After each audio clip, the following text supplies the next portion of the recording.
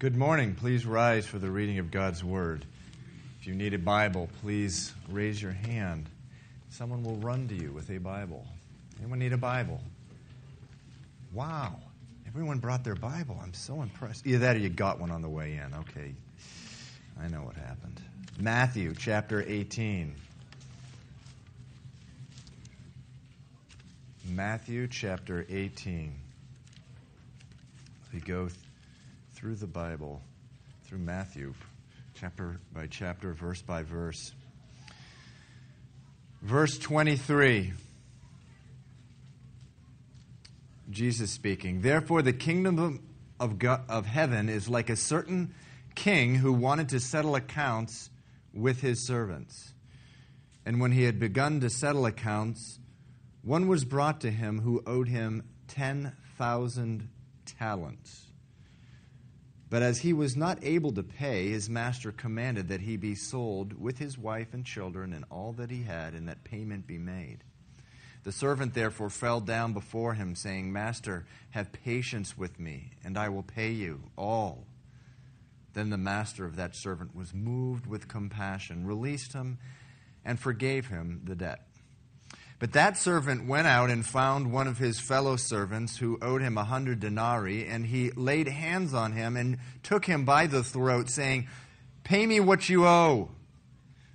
So his fellow servant fell down at his feet and begged him, saying, 'Have patience with me, and I will pay you all.' And he would not, but went out and threw him into prison till he should pay the debt. So when his fellow servants saw what had been done, they were very grieved and came and told their master all that had been done. Then his master, after he had called him, said to him, 'You wicked servant, I forgave you all that debt because you begged me. Should you not also have had compassion on your fellow servant, just as I had pity on you?'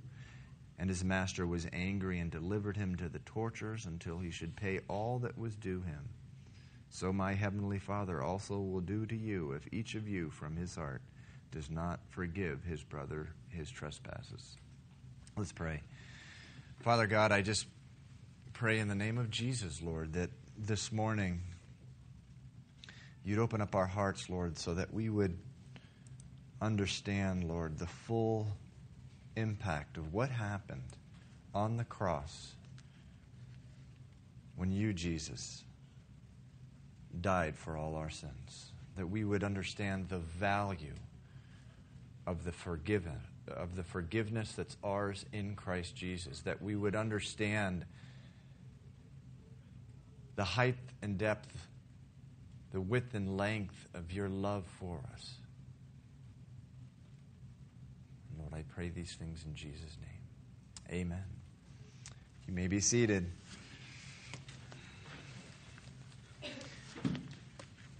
Just a few announcements before we begin. First, there is a flyer in your bulletin this morning. A flyer. And,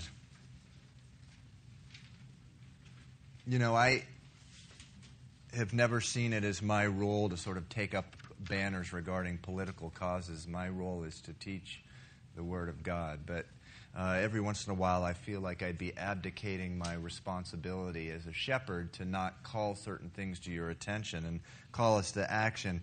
The state of Massachusetts, and it could only happen in this state, has taken what really is an unprecedented action, and they've proposed a bill to have churches, every churches in this state, each year file a very extensive disclosure statement listing all the expenses of the church, including, among many other things, the names and addresses and telephone numbers of people who give to the church of certain amounts, of every missions organization the church gives to, of all the groupings of financial information that the church has, and this is filed with the Attorney General, who is going to have oversight, a kind of oversight over the churches. Now, this is unprecedented in the United States, and we feel that churches of this state, and been talking to many pastors about this, feel like it represents a highly inappropriate intrusion by the government into church affairs, and will have the impact of really impacting the liberties, the religious liberties in this state.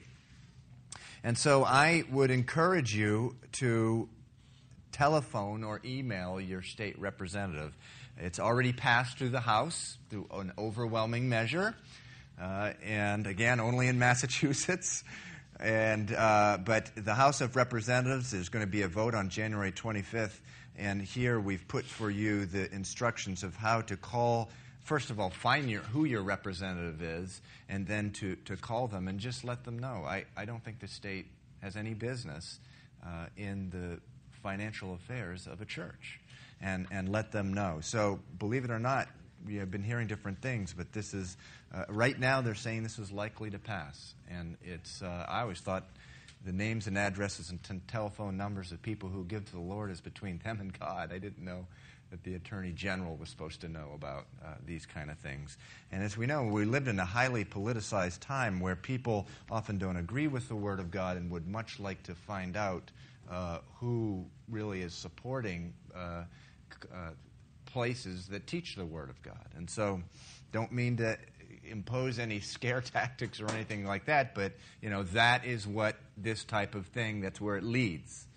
And so we need to wake up and sort of out of our slumber and take action. And so please call. I also want to just let you know that the women's group is, or the women's Bible study is up and running again on Wednesday night. They're going through the book of Ephesians. The men on Friday night are going through Jeremiah. And I also want to tell you that a week from tonight, next Sunday night, a man who I've known of for about 25 years and whose life and my life have had these odd sort of intersections, a man by the name of Rick Downs. He's a pastor of Christ the King Presbyterian Church in Cambridge, will be here teaching us on Sunday night, a week from this Sunday night. And I strongly encourage you to come out and hear Rick. He is known as a tremendous Bible teacher. So please remember that. That's next Sunday night. Okay, Matthew chapter 18. Matthew chapter 18 begins with an argument among the disciples about which of them was the greatest in the kingdom of heaven.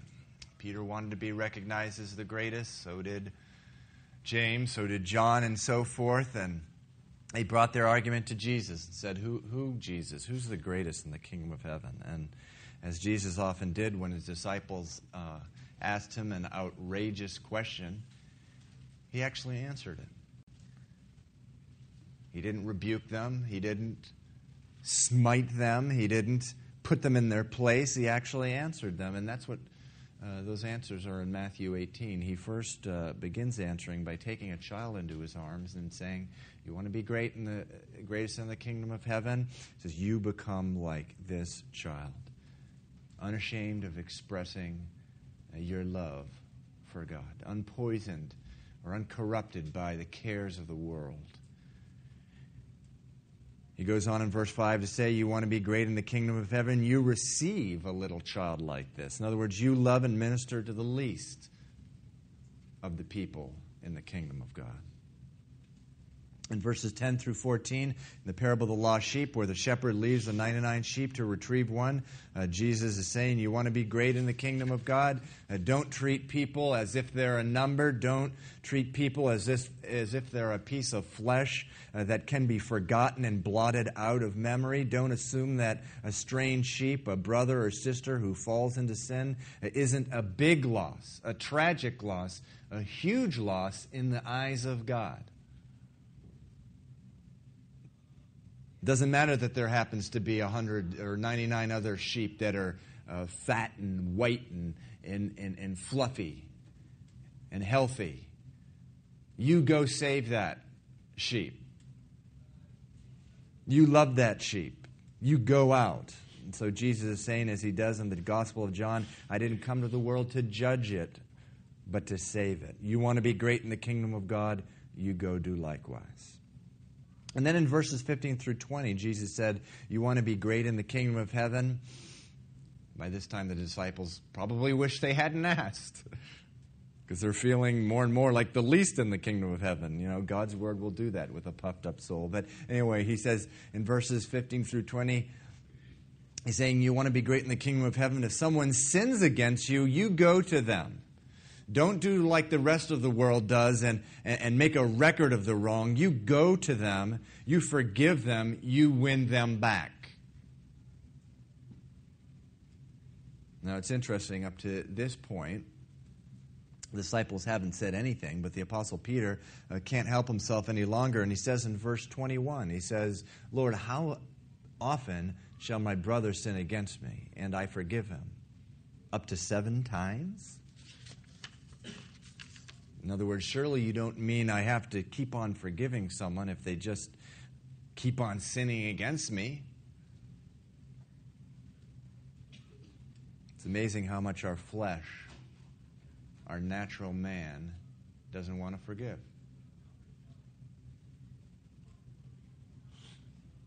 Our flesh, our natural man, likes to hold on to unforgiveness. It's a twisted kind of comfort to our flesh. If we hold on to unforgiveness or bitterness against someone, it's sort of like getting back at that person. And you know, it's something we have and we don't really have to give it up. Our flesh says, why bother? Why bother going to someone to restore a relationship? I'll just get another relationship. It's not worth the pain. It's not worth the effort. It's not the awkwardness, the embarrassment of going to them and forgiving them. What if they don't want to receive it? That will be more pain to me, more anger for me, another slight against me. What's the point? They're not going to change. If I just blow them off, they won't be able to hurt me again. I'll take that route, the safe route. Jesus says, you want to be greatest in the kingdom of heaven? You go to them. And then in verse 22, he says, and that doesn't mean just forgiving 7 times. That means forgiving 70 times 7, meaning as many times as you are offended, as many times you are sinned against, you forgive.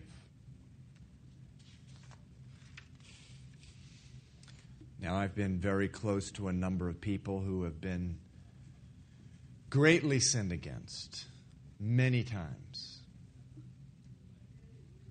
And these verses, this particular verse, verse 22, is a lot more difficult to receive for some people more than others. I've been very close to some people who, you know, they've been part of a broken relationship, a divorce,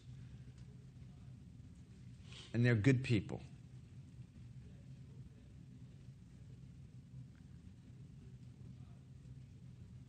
And they were sinned against in just the most profound way, over and over and over again, for years. You know, it's one thing to keep on forgiving someone who cuts in front of you in the grocery line, you know. This is the 31st time Mrs. Jones is cut in front of me in line. Oh, but I forgive you, you know, that 70 times 7 thing. I forgive you. But what about the woman who has had her husband be unfaithful to her 31 times? What about where there has been sexual or physical abuse 101 times? Or what about someone who early in life is hit by a drunk driver and paralyzed for life? I know one of those people too. A natural, honest, perfectly understandable reaction to verse 22, Jesus' 70 times 7 statement is, I see what you're saying, Jesus, but it's not fair to put me, after what I've been through, in the same category as most other people. I shouldn't be just lobbed on in the same group with the people who have, you know, someone's cut in front of them 31 times in a grocery store. I've had someone who was supposed to love me and be committed to me stab me in the back over and over again. And Jesus anticipates that very objection because it's a very understandable one. And that is why he responds the way he does in verses 23 through 35. So let's read on. Again, verse 23 says, "Therefore the kingdom of heaven is like a certain king who wanted to settle accounts with his servants. And when he had begun to settle accounts, one was brought to him who owed 10,000 talents. But as he was not able to pay, his master commanded that he be sold with his wife and children and all that he had, and that payment be made. The servant therefore fell down before him, saying, 'Master, have patience with me, and I will pay you.' Then the master of that servant was moved with compassion, released him, and forgave him the debt. But that servant went out and found one of his servants who had owed him 100 denarii, and he laid hands on him and took him by the throat, saying, 'Pay me what you owe.'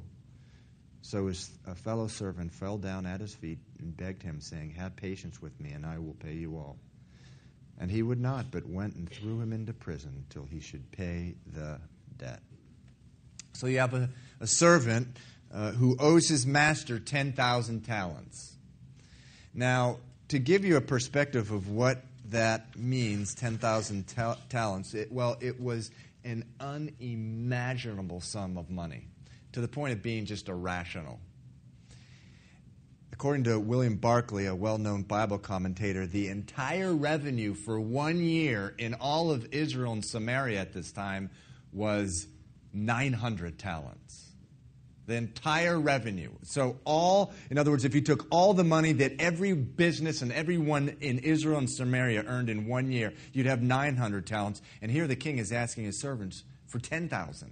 He's asking actually this one servant for 10,000 talents. So if you take this parable a little closer to home and time, if you were telling this parable in the northeastern United States, well, let's just say the total revenue for the northeastern United States is $1 trillion. It's probably more. Let's just say it's $1 trillion, the total amount that businesses in the Northeast makes for 1 year. If you take this parable and put it in modern terms, it would be like someone coming to you and saying, "All right, the game is over, pay up. You owe me $10 trillion. You'd be like, better go out and get another pizza delivery job here. Better get 2 of them. The point of the parable is this: it was impossible to pay the debt. There was nothing this servant could do in 100 lifetimes, in 1,000 lifetimes, to repay this debt. The debt was 10 times more than all the people and all the business in Israel made in an entire year. So in verse 26, the servant falls down before his king. He pleads for mercy. The king is moved with compassion and forgives him the debt. The servant is released, and he goes out and finds one of his fellow servants who owes him 100 denarii. Now, 1 denarii was how much a common laborer made in 1 day. So this is a pretty hefty sum, I think. I really do. I mean, think of it. You're a common laborer. You work for 100 days. You lend it to someone who swears they'll pay you back. Their life is in some kind of situation where they need it, and they're like, "Well, I can't pay you. It's way overdue." I mean, that's a pretty significant debt.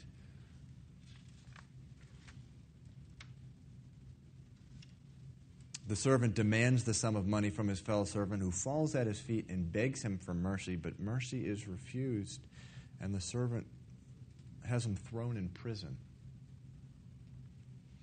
The master finds out, has a servant brought to him, and says in verse 33,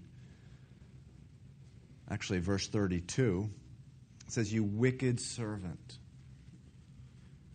I forgave you all that debt because you begged me.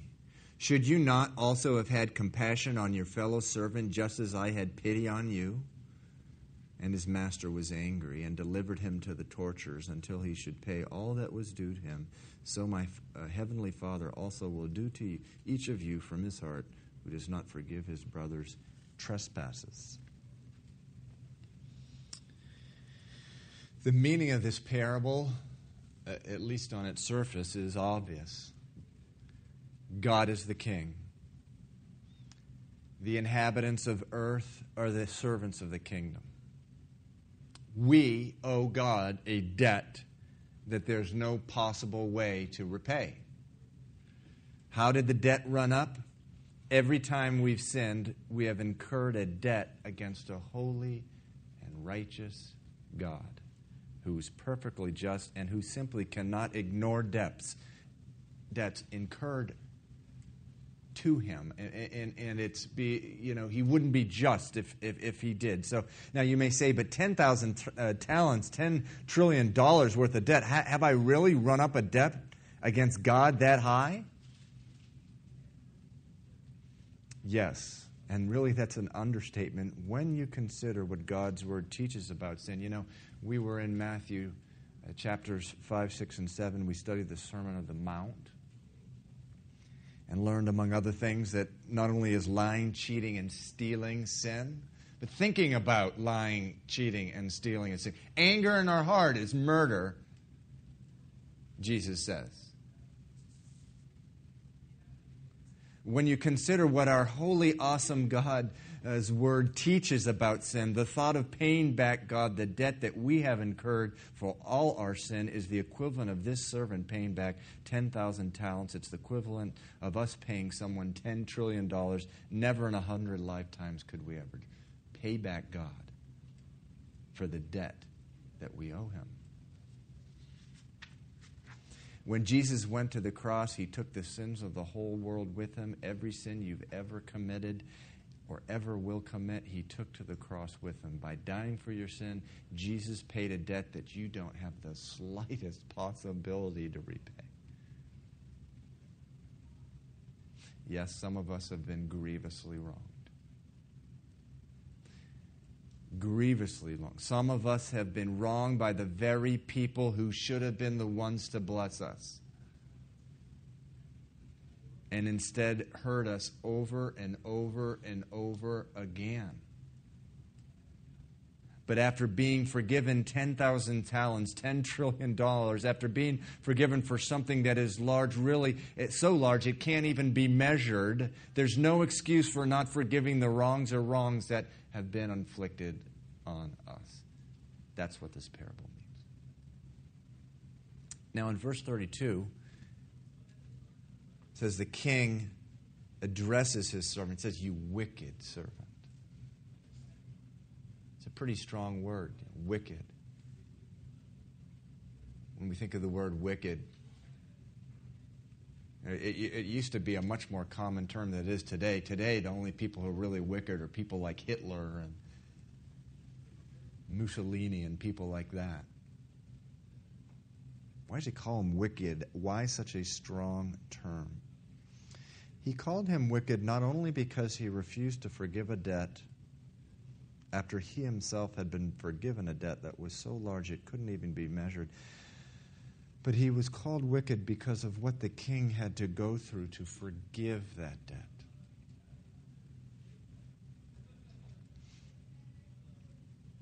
God had to watch his only son be whipped with a scourge to the point where his son was unrecognizable.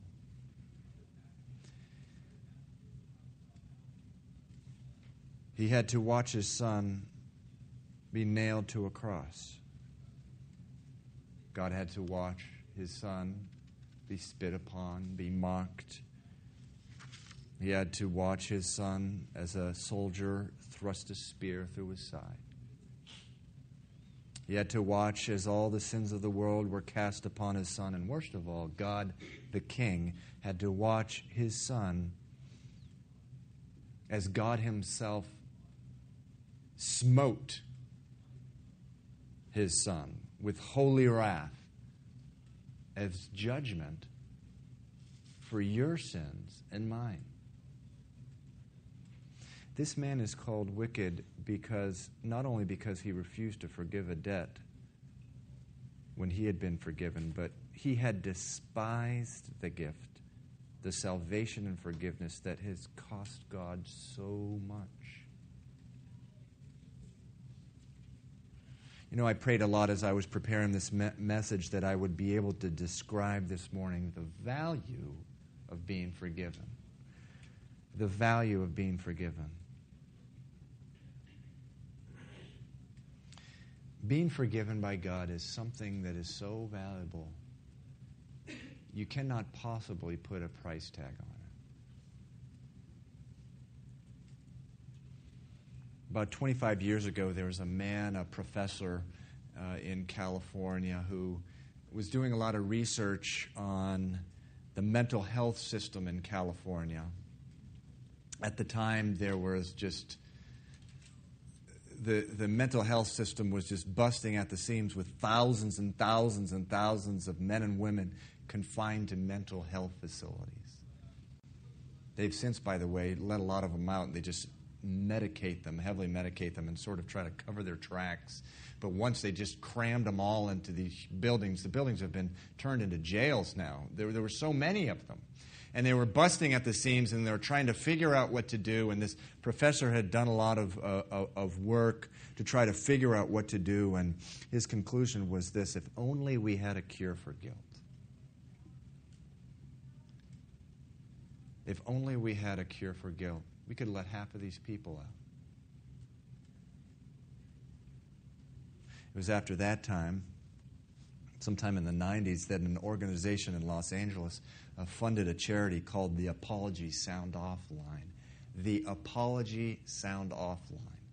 And what this was for the price of a phone call in Los Angeles, you could call in and confess your sin to what was essentially an answering machine. And by 1997, at least, this Apology Sound Off Line was getting 200 calls a day.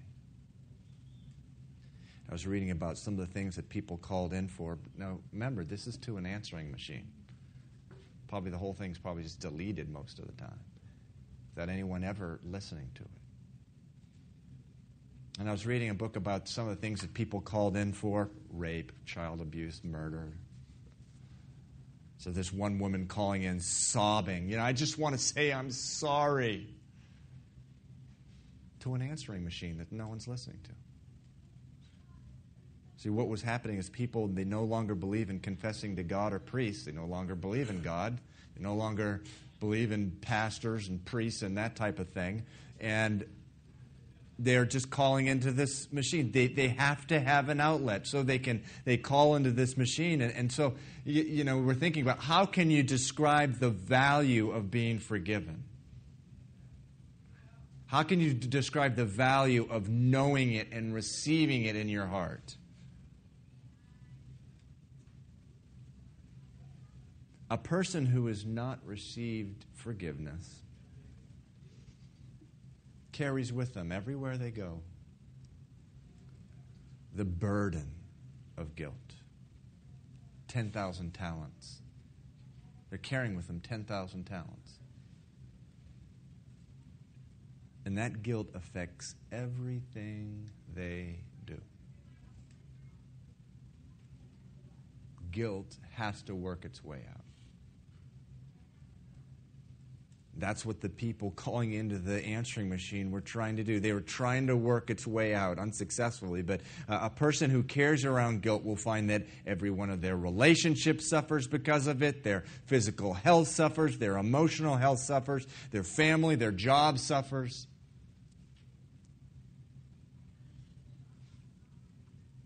And so Jesus comes along and he says, I have paid the debt. Come to me. I have paid the debt. I will forgive all 10,000 talents, all $10 trillion, all sins, past, present, and future. The forgiveness I offer is forever, eternal. You can't put a price tag on it. A person who receives the forgiveness offered by Jesus Christ is changed forever. Something happens to them. And one of the many things that happens to them is that they realize they have no right to withhold forgiveness from anyone else. They can't withhold forgiveness of a debt of 100 denarii, 100 days' wages, when they have been forgiven 10,000 talents. They can't. Someone who has been born again understands that. They understand that and they live it out. How do you describe the value of being forgiven by God? A person who receives this forgiven as a song birthed in their heart, and a new song, a song that they never knew existed. Actually, you can find this song. It's in Psalm 103. Why don't you turn there with me? Psalm 103. The song, remember the word psalm means song. You should just change it to Song 103.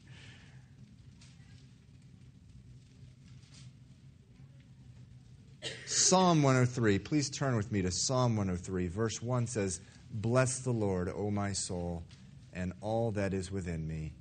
Bless his holy name. Bless the Lord, O my soul, and forgive not all his benefits, who forgives," here it is, "who forgives all your iniquities." Now, what does that mean to be forgiven all your iniquities? Look at verse 12. "As far as the east is from the west, so far as he removed our transgressions from us." In other words, once God has forgiven you of something, he'll never bring it up again like we do so often. After we think we've forgiven someone and only to bring it up at a later time. You remember that $10 you ripped off from me? Well, yeah, I thought you forgave me.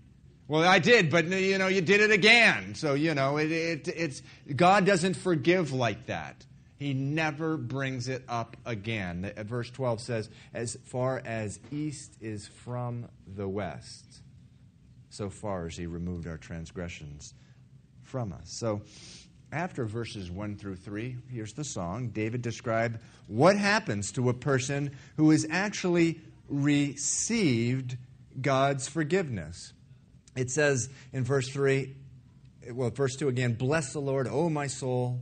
Verse 3, "Who forgives all your iniquities, who heals all your diseases, who redeems your life from destruction, who crowns you with loving kindness and tender mercy, who satisfies your mouth with good things, so that your youth is renewed like eagles."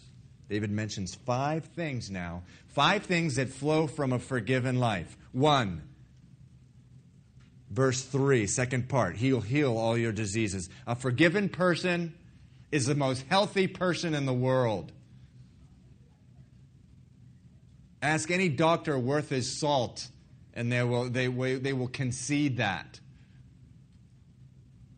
2, "Who redeems your life from destructions." Among other things, all those relationships that were being ruined by guilt, relationships which would otherwise brought you to an early grave, are rescued with the power of forgiveness. 3, "Who crowns you," verse 4 again, "who crowns you with loving kindness and tender mercies." Only a forgiven person, listen, only a forgiven person can know and receive the loving kindness and the tender mercies of God. 4, "Who satisfies your mouth with good things." Guilt spoils the taste of everything, including, lasagna, macaroni, and steak. You try enjoying a meal when you're saddled with guilt. You can't. 5, "Your youth will be renewed like the eagles."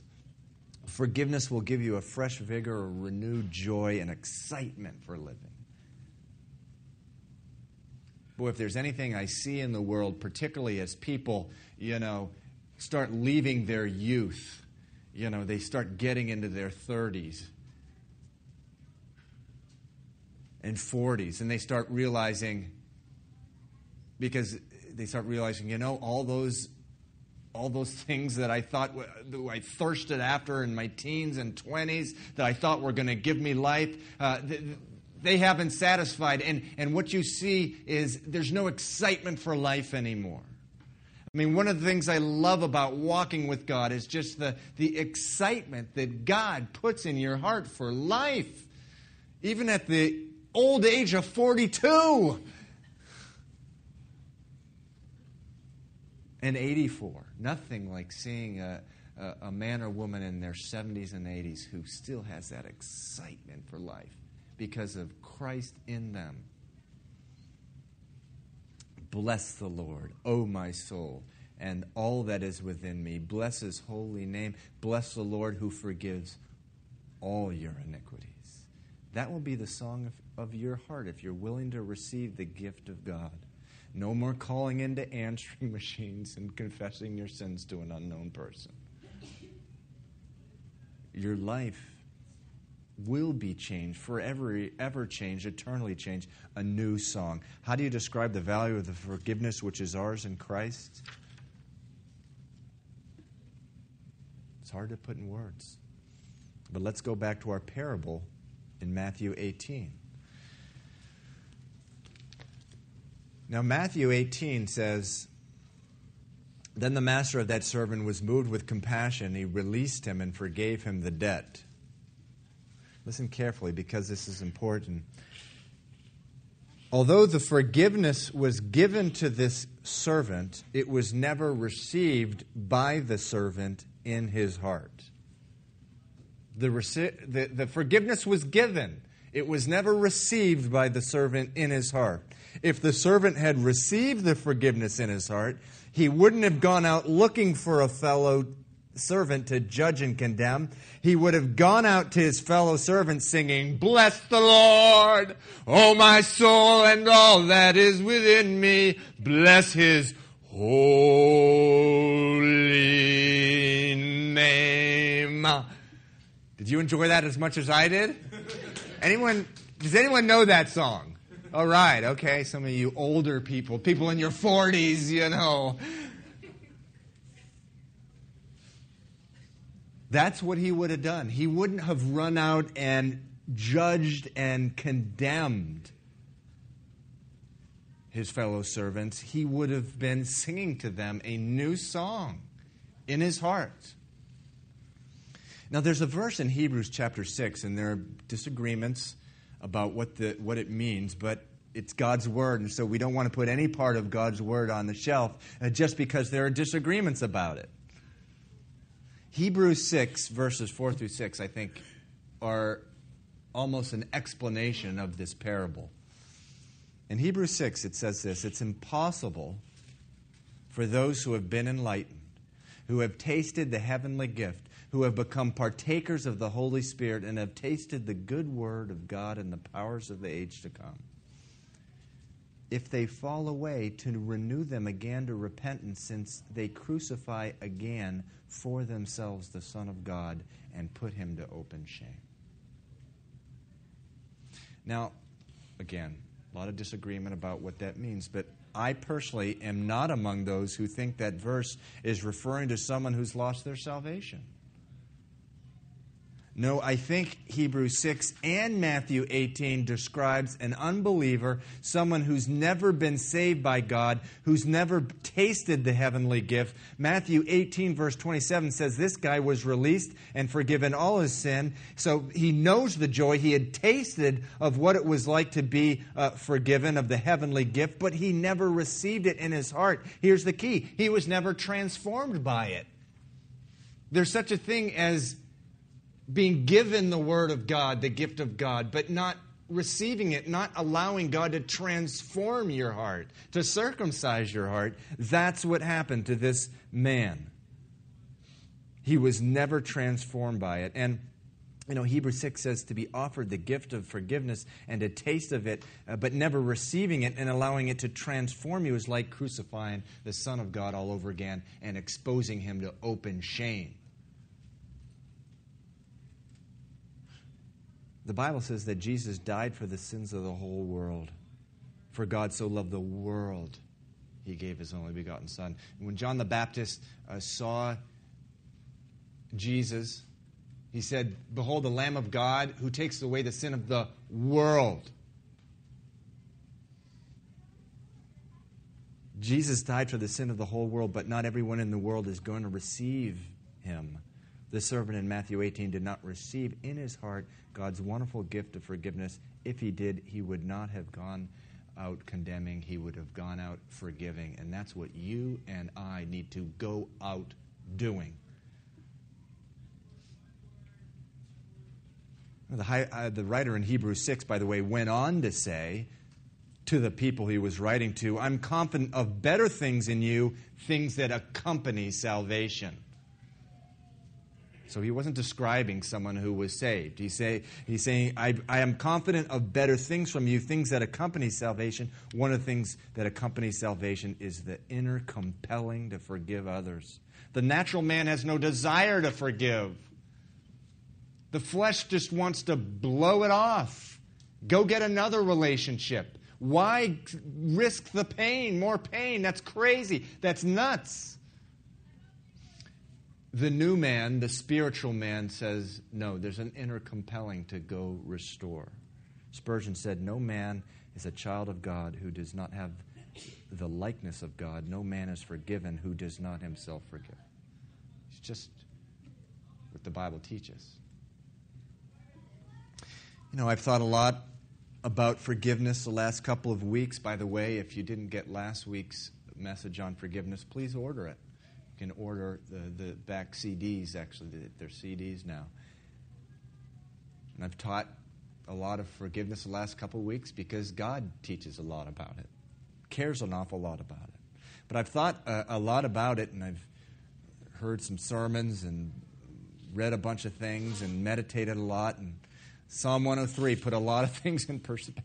Psalm 103 put a lot of things in order for me, because as I read it and I meditated on this whole subject of forgiveness, I realized, a lot of my problems would not be problems if I realized the value of having been forgiven by God. If I receive God's forgiveness, not just a portion of it, all of it, into my heart. So much of our anger. So much of our anger. To find yourself just being angry a lot. So much of our frustration, our anxiety is because we haven't understood the 10,000 talents, the $10 trillion debt that God paid on our behalf. Again, Psalm 103, bless the Lord who forgives all your iniquities, who heals all your diseases, who redeems your life with destruction, who crowns you with loving kindness and tender mercies, who satisfies your mouth with good things and renews your youth like an eagle's. Look, all that flows from a life that has received forgiveness. My prayer for you and me is that the Holy Spirit, by His mercy, because we certainly don't deserve it,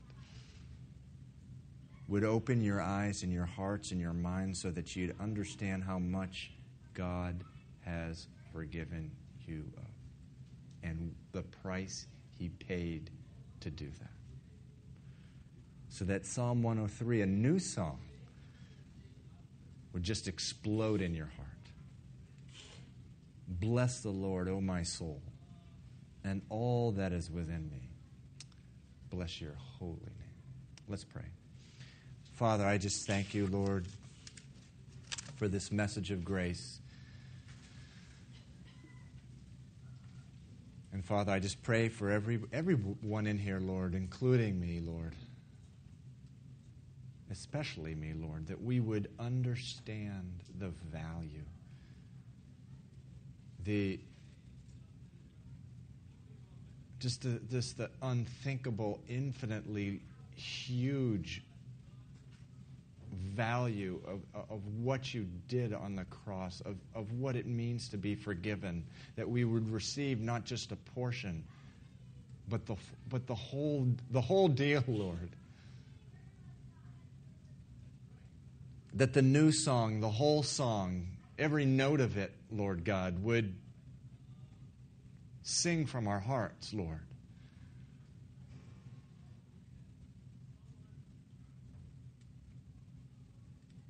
That the joy of the Lord, the joy of your forgiveness would be our strength, Lord.